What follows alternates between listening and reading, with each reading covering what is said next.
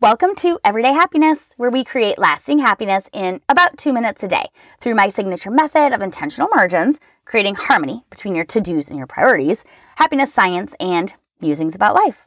I'm your host, Katie Jeffcoat, and I've been recently obsessed with this idea that wanting less will boost my happiness.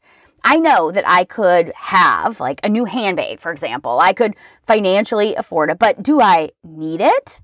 No, of course not. Do I want it? Maybe not. I've started looking at material goods through the eyes of happiness and satisfaction.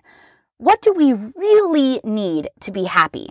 Sometimes I find myself so anti-material status type things, that I'm running around in my athleisure all day, not even trying. That's probably not good either. So, of course, we want to reach for the next rung on the ladder and have this feeling of satisfaction within us, right? I'm not sure us humans are hardwired to achieve satisfaction. On some level, we're all reaching for the next step, whether that's a goal, a professional achievement, or a material thing that only makes us feel happy in this fleeting moment, right? I'm consciously trying to get off the treadmill, and it's hard. We are hardwired to want. We've talked about this, the hedonic treadmill. We think satisfaction is getting what we want.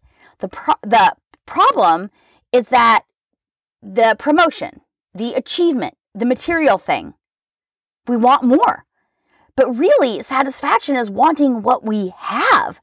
The hard work is keeping satisfaction.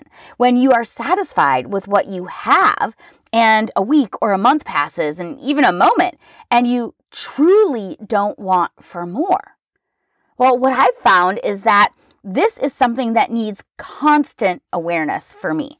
When I can check myself and ask myself, why do I want this? I am better equipped to make rational decisions of whether I truly need that thing that I want. So we celebrate the wins, and this also helps to solidify the achievement. Most of us tend to chase down the next thing, rarely slowing down to celebrate the achievement. So this is a great way to slow down and really feel those feelings. So today is a great day to reflect on whether you actually do want less, and ask yourself if you require less, and if so, how are you going to stay mindful about this as we run full speed ahead like we know that we will, right? If you're enjoying this podcast, consider subscribing so you get this downloaded on your favorite podcast player. And remember, kindness is contagious.